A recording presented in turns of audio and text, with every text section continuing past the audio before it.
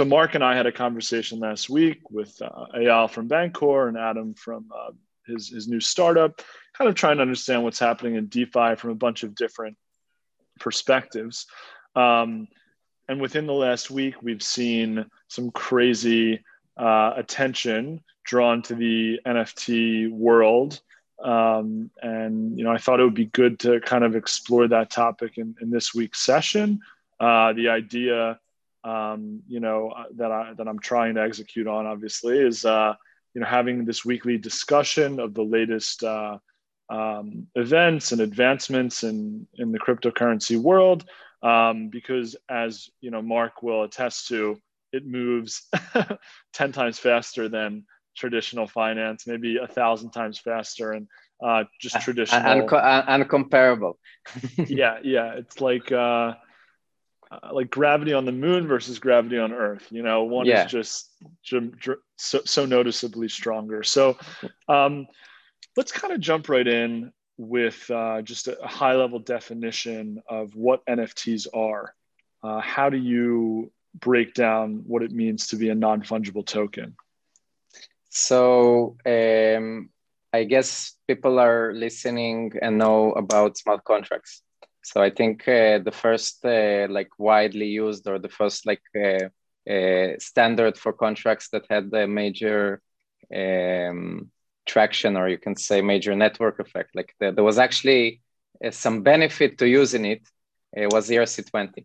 So that was the first time there was a contract that was kind of adopted as standard. Maybe not the first time, but definitely that's the aha moment for a lot of people. Right. And why is it unique, or why is it important? Because up until ERC20, creating a token or a currency or something that has Bitcoin properties, something that resembles Bitcoin, was extremely difficult. So forking Bitcoin is not super straightforward. It requires a lot of work.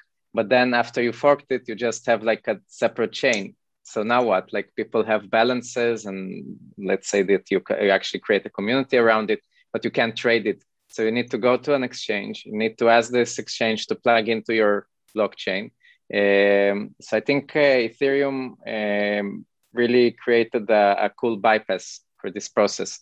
So the power of this protocol, the power of this standard, is that everybody that is using ERC20 is automatically integrating with all the wallets that support Ethereum and all the exchanges that support Ethereum and all the ecosystem that Ethereum has that knows how to automatically support your token as well.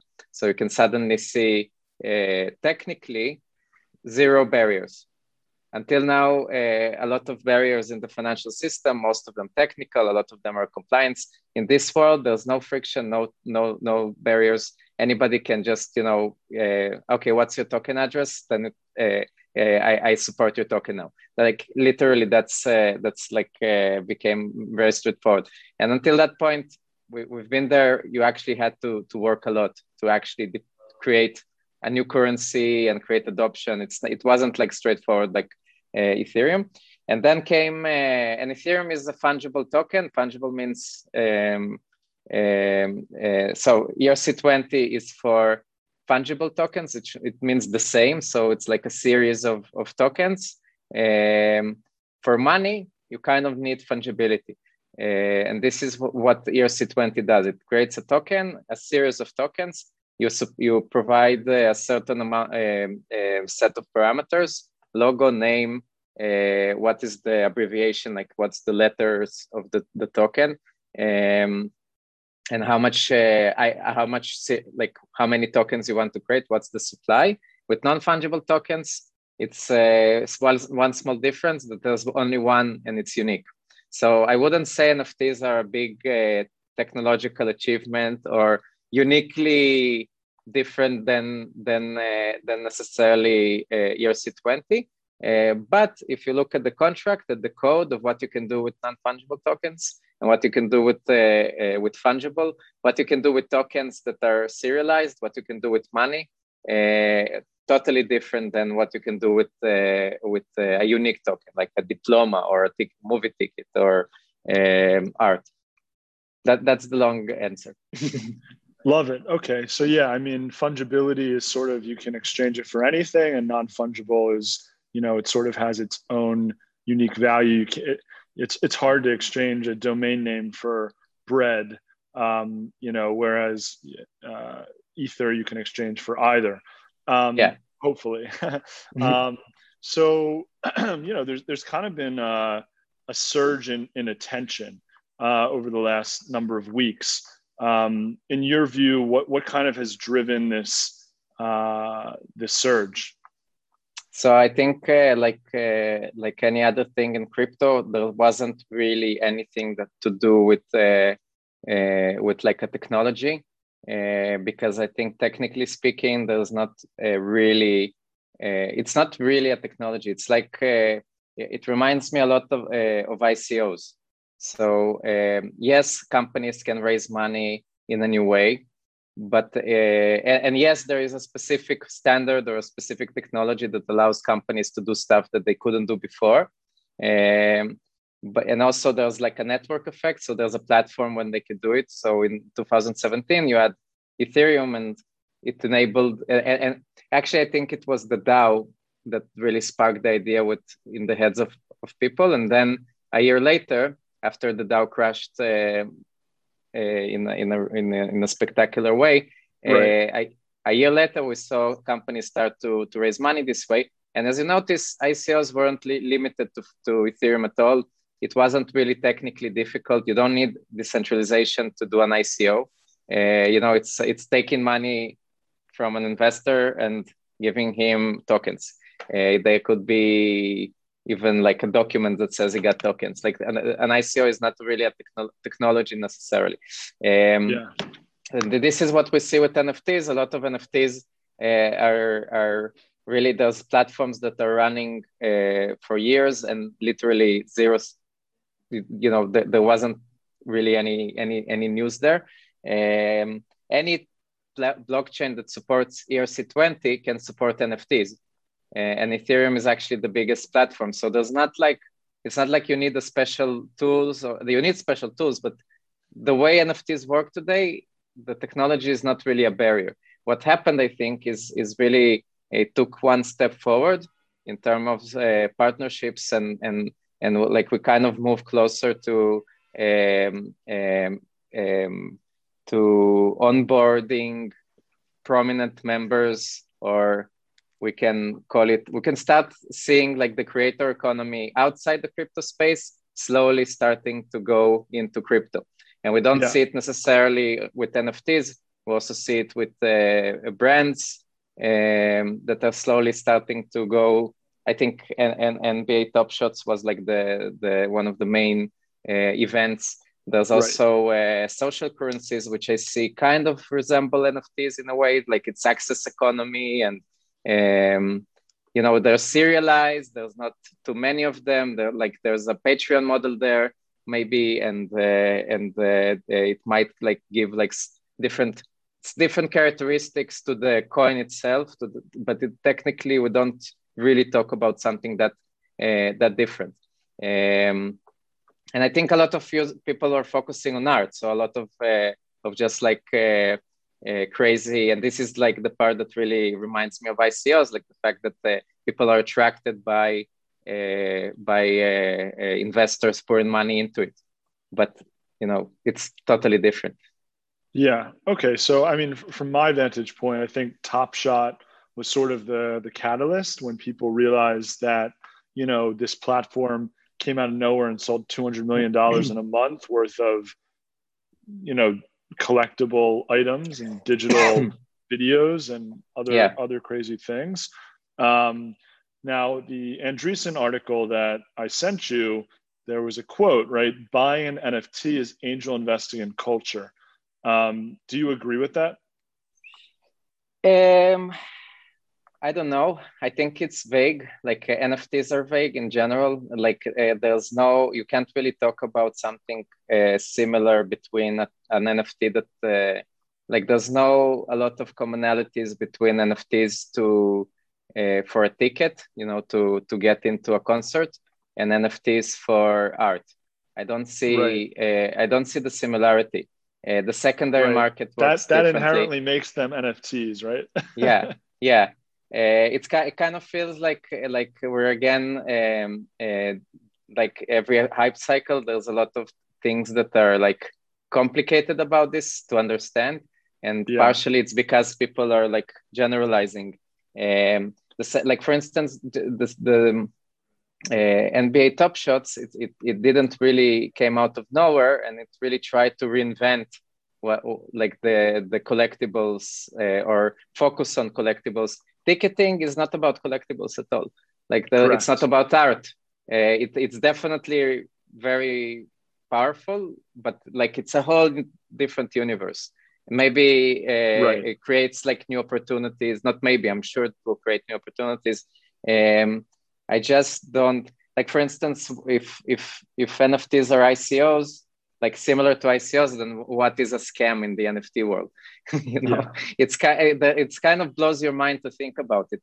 When you buy, I saw, for instance, Rick and Morty creator like sold something on OpenSea for I remember like crazy amount of money, and I look at this and I said, I imagine him just playing and doodling for maybe 10 seconds and then uploading this, and he probably was amazed at how much he sold it. I don't remember, but it was a lot of money. Kind of feels like, I wouldn't say it's a scam, but it's kind of feels like it's not really like, there's no value to the art itself.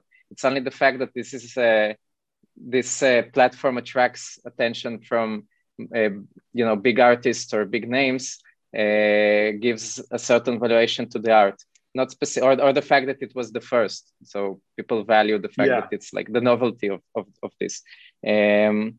This is why I'm trying to be a bit skeptical.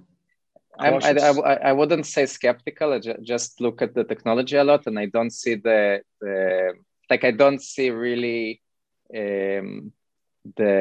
what happened right now from the technological aspect that kind of pushes this forward. It feels more like there's more partnerships that are closed. It kind of closer to mainstream.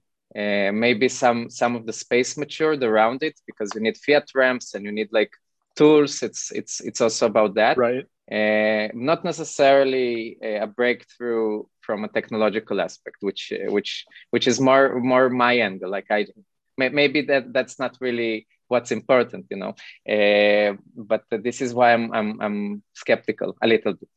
Yeah, so there's so many directions we could go, and hopefully we will go. But over the past year, collectibles became extremely exciting for all of the people staying at home who couldn't bet on live sports. These cards that may have gone for 1,000 pre-COVID were going for 50,000 on eBay.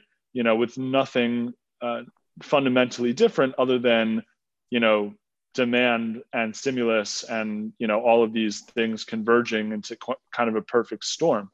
And I think the collectible trend was happening throughout the past year. My friend Yonatan had been chatting about it at every possible occasion, and then it sort of merged with crypto in this Top Shot sort of experiments a month ago, where all of a sudden all these people who were maybe investing in Pokemon cards and investing in NBA cards sort of came online and realized that what's underneath Top Shot is a blockchain, and that could have potentially accelerated some of the shift and convergence. And then I think it became clear that there really was very little barrier to creating your own NFT, whatever vertical you're in.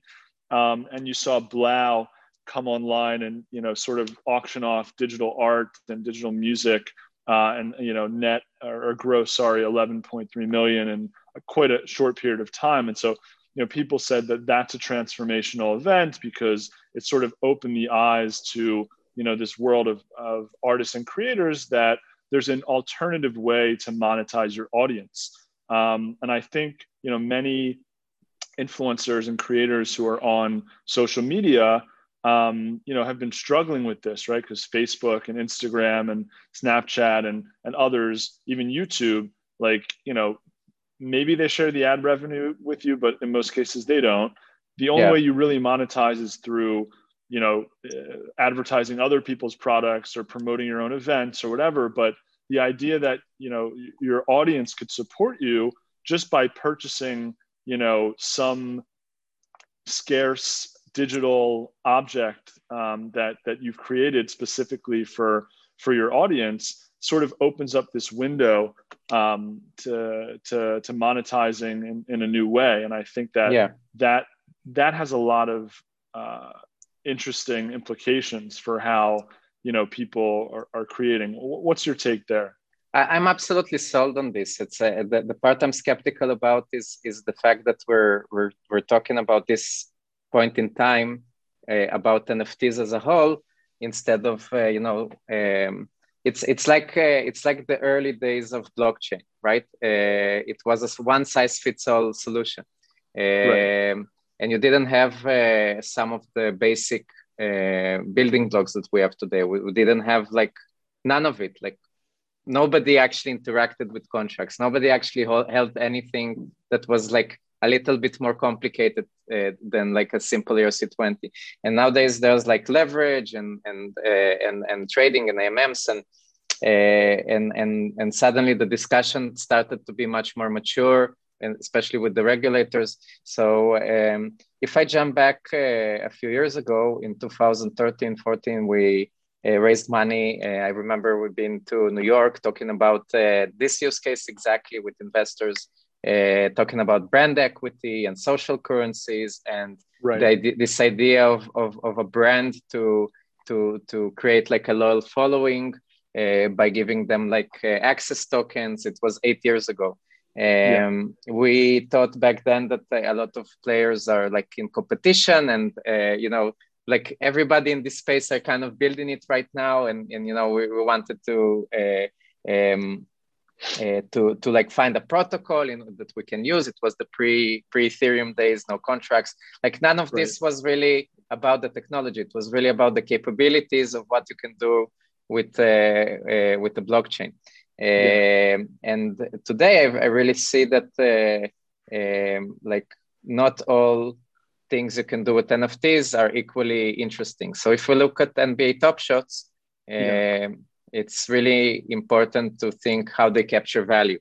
It's not really a standard product from the outside, other than maybe a small phone verification in the middle. They ask you for your phone number with the Dapper wallet or something, a little bit of friction, but I would say that they kind of made it frictionless.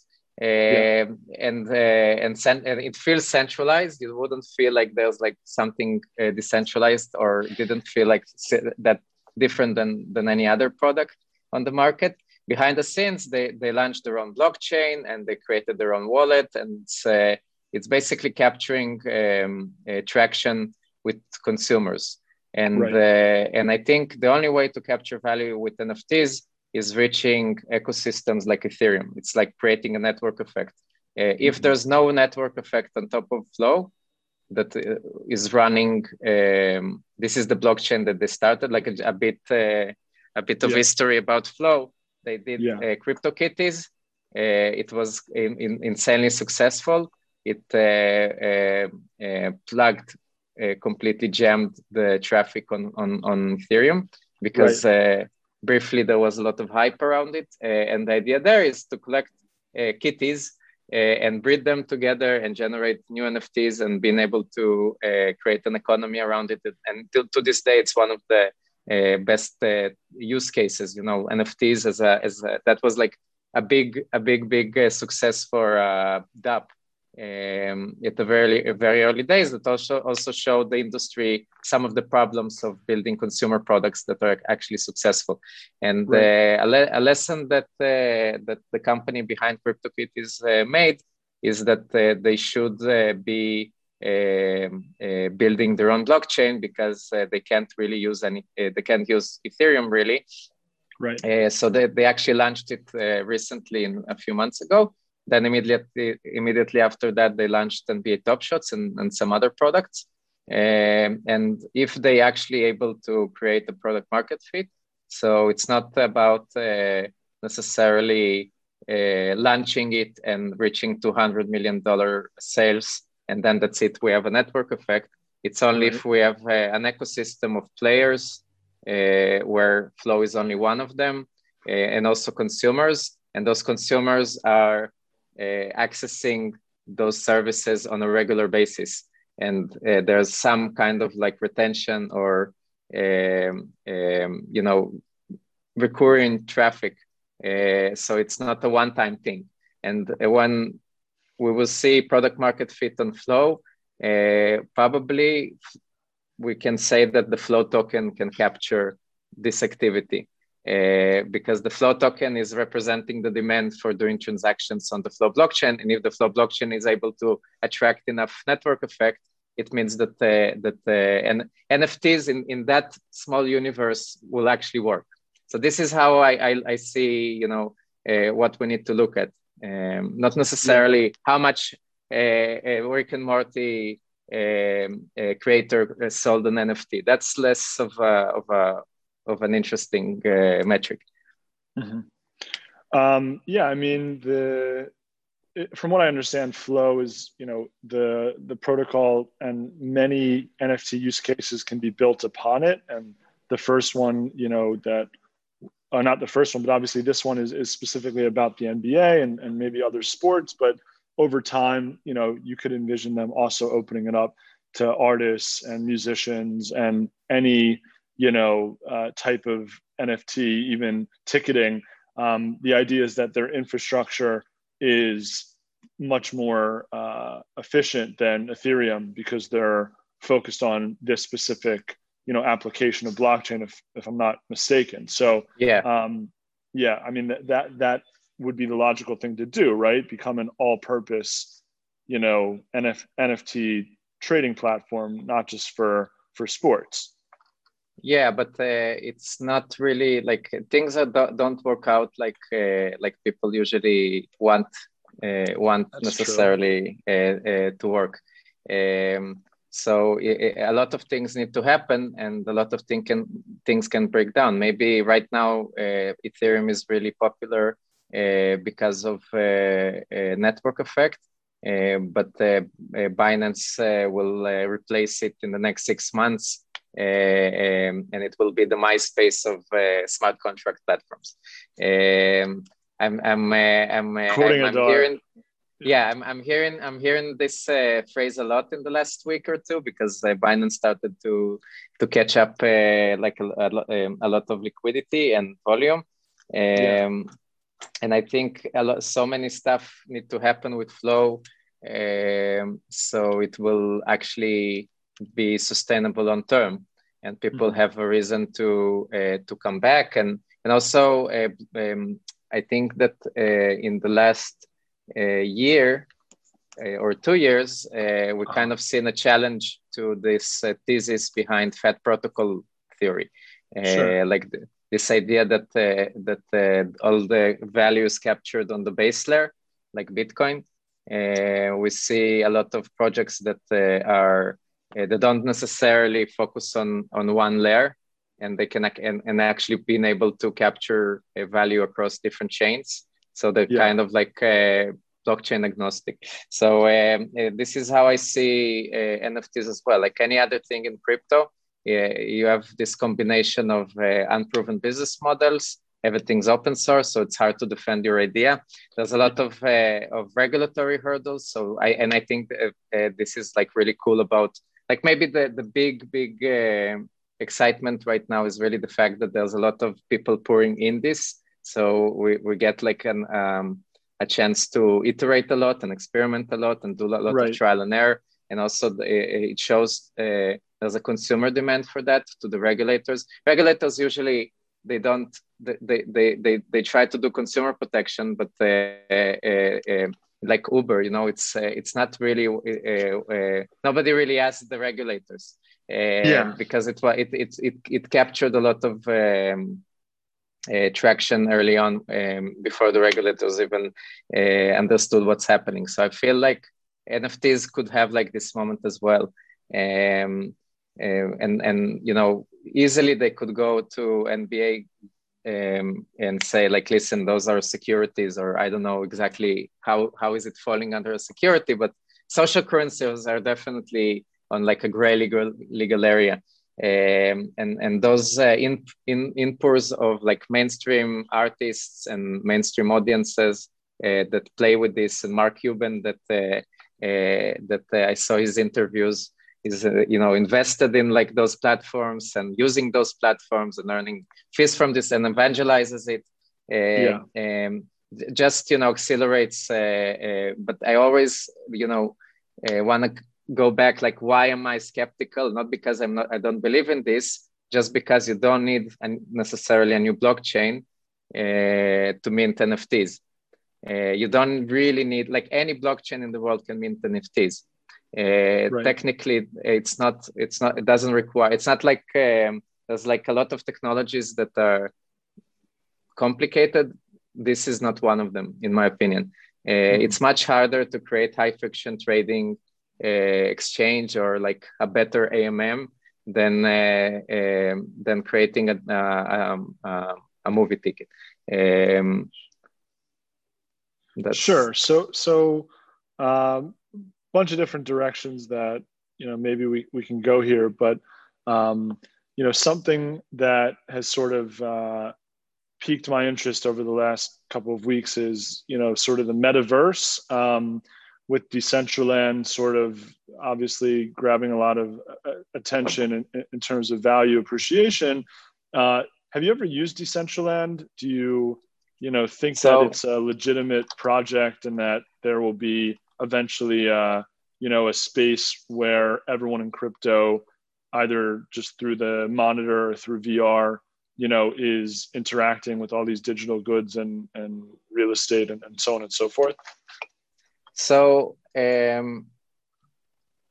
I would say that yes, I knew that it's going to succeed. I didn't invest in it, but there's one single reason I bet that Decentraland will succeed. It's because of its investors. Very, very early in the game, it got very nice funding. It had like a good pedigree of holders. Those holders, like long-term holders, very good. It's not only about funding. It's really about pushing it in every opportunity, talking about it. It's like, exactly. It's like creating a distribution that actually is good. If you have like a vision that you believe in, and it's like a super crazy vision, talking about something so imagine, like so sci-fi, so futuristic, but it's crazy with $100 million, or I don't know, like the valuation maybe is even more now. But Decentraland, it's up to 800 something. So it's suddenly you have a crazy idea that's worth $800 million. It's not so crazy anymore. And I think this is like the self-fulfilling prophecy, or the chicken and the egg problem that tokens and tokenization help to solve, because there's no way something like Decentraland can work unless there's like crazy amount of people that believe it could work, and then technically implementing it, that's not the hard part. It's getting the audience that wants to actually join this world. Creating a product market fit, that's the hard part.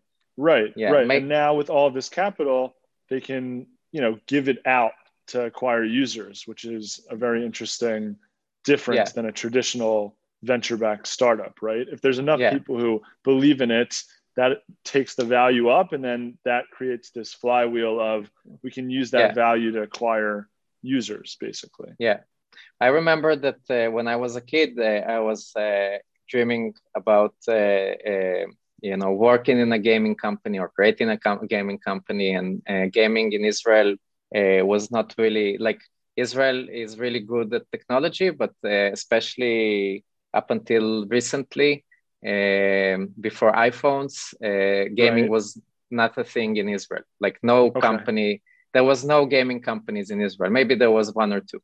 It wasn't like something that Israel is good at. And then they invented the internet and casual gaming and phones, and people, especially now with the corona, now people are just like flooding into games, and all the casual gaming is going up, and people are bored, and they're addicted, and there's a lot of companies also here in Israel that take advantage of that. And I think that anything that can reinvent it or improve it, because casual gaming is I want to say it in a nice way. It's nice way. Yeah, like there's a lot of games that are that don't like like a lot of the games that people are playing in Israel are like casino games. Sorry, a lot of companies that like Playtika and some other companies that are really strong at casino gaming, which I think stuff like Decentraland and stuff like Axie Infinity, and it's not exactly NFTs, but it's definitely the same idea, the same direction. Well, Axie Infinity is like Pokemon, though, right? I mean, that's very different than casino. But that's my point. I'm saying like there's a lot of new things you can do within games, universes you can build, hours you can spend that are not on gambling or social gambling, but instead on something that can connect you to other people, maybe not through Facebook, or even earn you money. You can work in a digital world. The promise there is that maybe we can find, like with NFTs, we're talking about new business models for artists, for musics, for events. Here in gaming, we're talking about new business models for the game developers, for what users can do within those games, for something for Decentraland. Theoretically, it could go to infinity in terms of growth, because we're talking about a new universe, not talking about the existing economy. We're talking about creating a whole new economy. So this is why I'm saying I'm excited about this, but mostly I'm saying like this is not a technology. It's a speculation around whether this is going to be huge. As I said, right now it will be. Right. I don't want to get lost in the metaverse just quite yet. So maybe let's talk a little bit about the ability to really keep each NFT scarce. So like, I guess, for a ticket, it's a little bit easier, right? Because there's a unique ID and maybe that unique ID allows you to, or token allows you to, not duplicate it with just a simple screenshot. But something like digital art or video or something that is graphic, like how do these creators prevent duplication? Is there a way within this standard to prevent downloading and things of that nature? No, you're talking about DRM, which is how do we create how do we restrict rights, or and I think there's like a lot of different aspects. So let's focus on music, for instance. So with music, you have a problem which is global, and the fact that we're hearing more music than ever, and the artists get paid, the artists are getting paid less than ever. So I haven't gotten paid for any of my music ever. So I didn't know that you do music, but I rap, but it's not really music, So So what Apple has is like a type of like Apple Music is a type of a DRM and Spotify is a type of DRM, and they're managing rights, and they're managing rights and give royalties, and that's a huge problem because you can't really this is another one of the use cases we researched at back then in 2013. We did ticketing, we did NFTs before they had a name, but we also talked about music and how can we create royalties distribution that currently is going through centralized entities. So there's special agents or special places that have records of who gets what royalties on songs, and it's super complicated. The drummer needs to get some, and the lyricist needs to get some, and the singer needs to get some, and you have like different and of course there's a cross-border payments problem, which is really a problem from, like, even if Spotify wanted to pay, they can't really pay for most of the things. So the banking system is not set up for this, and technology is not there. And of course, those competitors, music, Apple and Spotify, they don't speak to each other. I think blockchain is an amazing solution because you have a DRM solution. It doesn't mean you can't steal. Like, you know, with Apple Music, I can record it and then I can absolutely steal the music. So there's nothing restricting me from hearing this outside of streaming. But I don't need Apple to pay royalties. Any player, big or small, can sort the royalties problem, which is a technological problem, actually. How to distribute the money and how to know who needs to get what money in terms of royalties. With ticketing, as you said, it's super simple. You go to an event, but then you have a problem that you have a secondary market for tickets. And usually the secondary market is sometimes it's prohibited. Sometimes now there's a technology that allows a lot of ticketing issuers to get a piece or get some a cut from the secondary market, which is huge. It's like opening up a whole new and there's no way to bypass it because those are tickets. They can check if they're valid on the entrance. So I think that here as well, technology creates like just a new opportunity. So that's for ticketing, for digital rights on artwork. There's the secondary market as well. So if you want to sell the legal rights so I'm not sure what's the value of selling a tweet. I don't know 2 if million it's art. apparently, but yeah. But what's the value? You know, not monetary value. Right. I mean, the thing that, you know, kind of would make this a little bit more, I would say, solid is if there was a virtual art gallery where, you know, people walked through and saw, you know, like in a virtual art museum, that tweet, right? And that's sort of like you own that tweet and people are walking through and they see it. Another, you know, thesis is obviously other rich millionaire crypto people or otherwise will say, you know what, I want that tweet. It has sentimental value to me. And over time, you know, more people say that's like the only tweet that Jack Dorsey will ever sell. So it's worth something because it just represents culture as we get back to this idea of angel investing in culture. And then the real question is, will the creators respect the scarcity of the NFTs that they're creating, or will they get greedy and mint, you know, more copies that dilute the value of those initial, you know, sort of first to market NFTs? Yeah, well, I kind of feel like maybe I'm not really into art enough, or I don't understand art. I saw Banksy's exit through the gift shop, which he laughs at the art industry and how it prices stuff. And I think there's a bit of like, in my mind, there's a bit of a distinction between collectibles and art. So I wouldn't put them necessarily in the same category. Like, would you think that NBA Top Shots, which is collectibles basically, is art? No, I think it's more just celebrity worship in a Yeah, sense. yeah.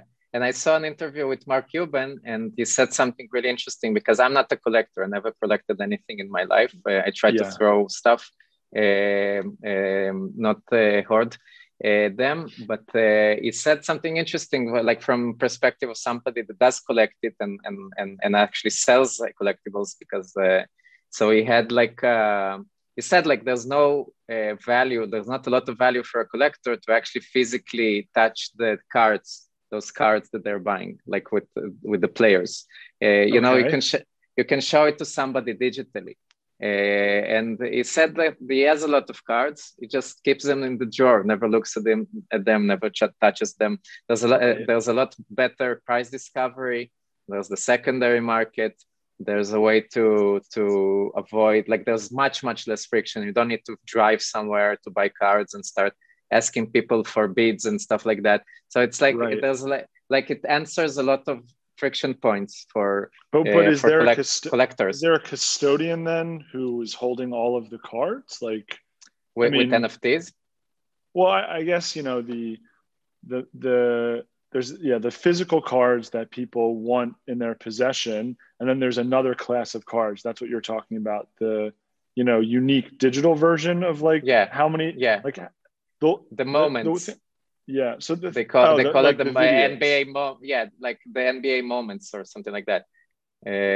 That's like their version of collectibles, right? Digital collectibles. And just to understand that, like, the idea is there because Top Shot has its own brand as like a minting organization. They have the authority to create the official, you know, video. Exactly. Right? That's not only they have the authority, but also they get a certain amount of royalties when it's resold.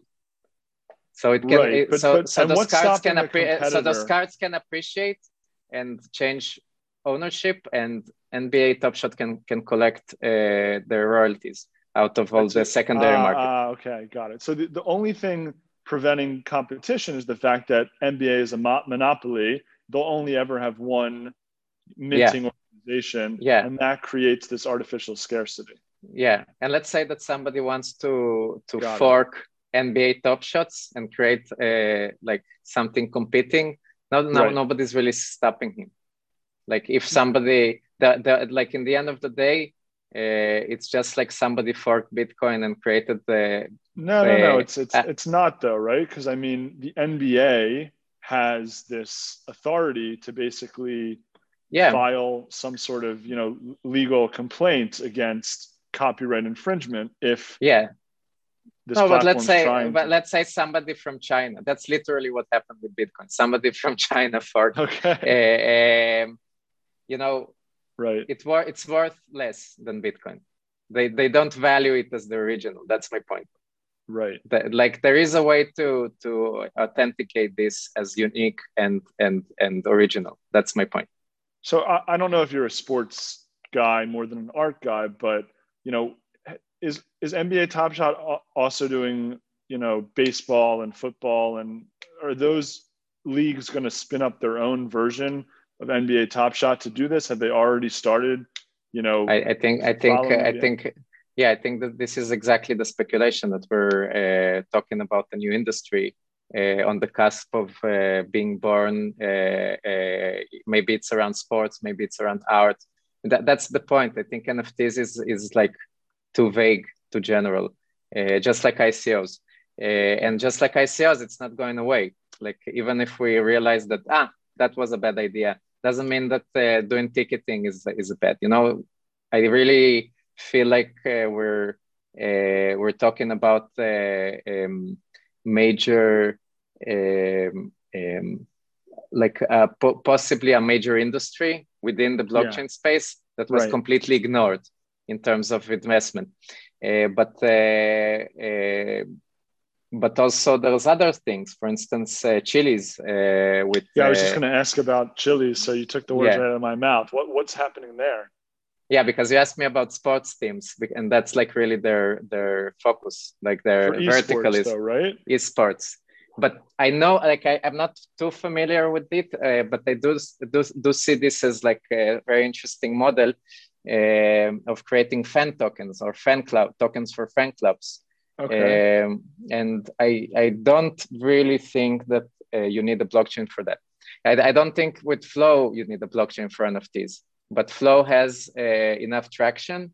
But we'll see if there's a network effect. Chiliz is the same idea. Like we'll sell Barcelona coins, like the football club, and the owners of the coin will be able, like fans of the club, can vote on what will be in the dressing room and maybe what will be written on Messi's shirt or something like that. But you know, the idea of participating somehow, of getting access somehow. I think, again, I'm going back to what I said at the beginning. I don't see a lot of difference between social currencies, fan club, like access tokens in general, and NFTs. Like it's really the fact that it's rare and unique and only has like 1,000 copies and it's serialized, so they're fungible. And it's like, let's say there's like 5 non-fungible versions of it. I don't see like too big of a difference. So Chiliz is also doing something interesting on a vertical that is super interesting, and in a time that I think it's a perfect storm, because football suffered a lot, like sports suffered a lot, and looking for like business models and can monetize their fans in an interesting way. But I don't think fans like this is my problem with NFTs, because I'm not a collector, I'm not into art. I don't want to vote on what Messi will wear. Like I don't care about it. I want to go see a Messi game and then pay at the stadium with my Messi coins, with my like Barcelona coins. This is the vision that I love. If I can actually love a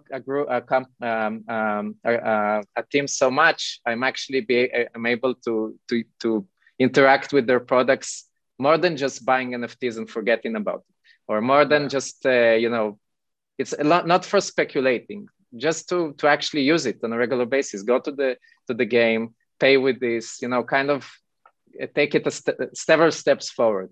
Because I think in crypto, there's a lot of projects that only want you to buy and forget about it. Buy it, stake it, and forget about it. Hodl. I'm interested in projects that will take it a little more. Like I saw, for instance, people are already doing what I ask, and you can actually take a loan backed by an NFT.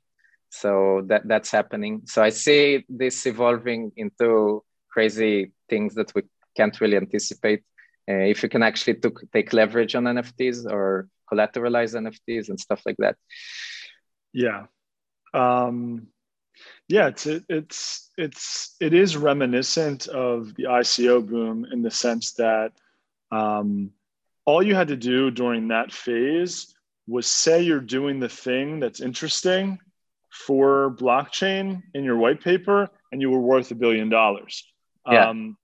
This time around, if you make an announcement or a partnership that you're doing this thing that potentially could capture the potential. That could capture the potential of this trend, you get valued like that very quickly. And Chiliz is up 10x this year, which is psycho. But I'll tell you a foolproof method of investing in crypto. Like works every time, 100%. That's gonna be my next topic. So we can do a sneak preview. Also, the audience, anyone who wants to ask a question, please submit to the Q&A. We have another 10 minutes. So I want to make sure if you wanted to jump in with a question, feel free, now's the time. But yeah, Mark, reveal your investment strategy. So I remember going to a lot of conferences, and a little bit less now, but in 2017, we had like a lot of people asking about ICOs, just like today, people asking about NFTs. And and you know, there's a lot more stuff to focus on and talk about. This is why I think this hype cycle is bigger. They're just like more it matured. Like there's no more simple answers to very difficult questions like we had in 2017. Yeah, put it on a blockchain. So there's no more like one size fits all solutions. And I remember looking at people sitting in conferences and very loud, and then the downtrend, they disappeared. And I always recommend like looking, like the best time to invest is after a 50% crash or 40% crash, like a big correction. And then you look at like the true believers, and if they stay, you know, if a project has this track record where he doesn't care about the price, or the project sees that the price go down and they pivot, usually, you know, this is a very good signal, and not necessarily investing when everything goes up, but checking what stays up, or what team continues to ship. And what I anticipate is that we're like only at the beginning. Like the noise is going to grow. I have no idea. Maybe I'm wrong, and tomorrow morning we're going to crash. But it doesn't feel like we reached the absolute top, which for NFTs means a lot more crazy news and like a lot of artists flooding in. And I think that this is all short term. So yeah, we'll see. Like in a few months. In a year, we'll see what survives this boom and bust cycle, and the project that will emerge will probably worth gold. CryptoKitties survived the last boom. Decentraland survived the last boom. Chiliz, I don't know, but you know those are good examples of projects with track record. So that's it. Because it's really a big problem to capture value. Everything's open source. Everybody can copy. Everybody can do what you do. Everybody can close a deal with the NFL or like a new sports team and sell them that the flow is garbage and go work on our blockchain. Like anybody can do it. So this is why I'm saying like we need to wait. Right. So we have a question around, in which ways do you think that NFTs will be useful in the financial market? I'm not sure it is as clear as maybe it needs to be, but you know, do you see any applications of NFTs when it comes to, let's call it the DeFi world as well? Yeah. There's already NFTs that you can use as collateral. You have 200K NFTs in your bank, and you want to take a loan using them as like collateral. There's funds that give you yield based on, like you can like just like you invest in index funds, you can actually buy like a basket of currencies. You can also buy a basket of NFTs. What, like Whale or others? Exactly. Whale, but not only Whale. Like anybody can do it, right? It's like anything you can do with ERC20, you can do with NFTs. It's a oversimplification, but you know it's not. It's possible to use to collateralize it, to trade it on AMMs, create price discovery for it. I think anything on top of Ethereum is a financial use case. In the end of the day, we're talking about buying NFTs with money, which money, how's the price is calculated, how the payment is cleared, how the settlement works, everything around contracts is financial. Yeah.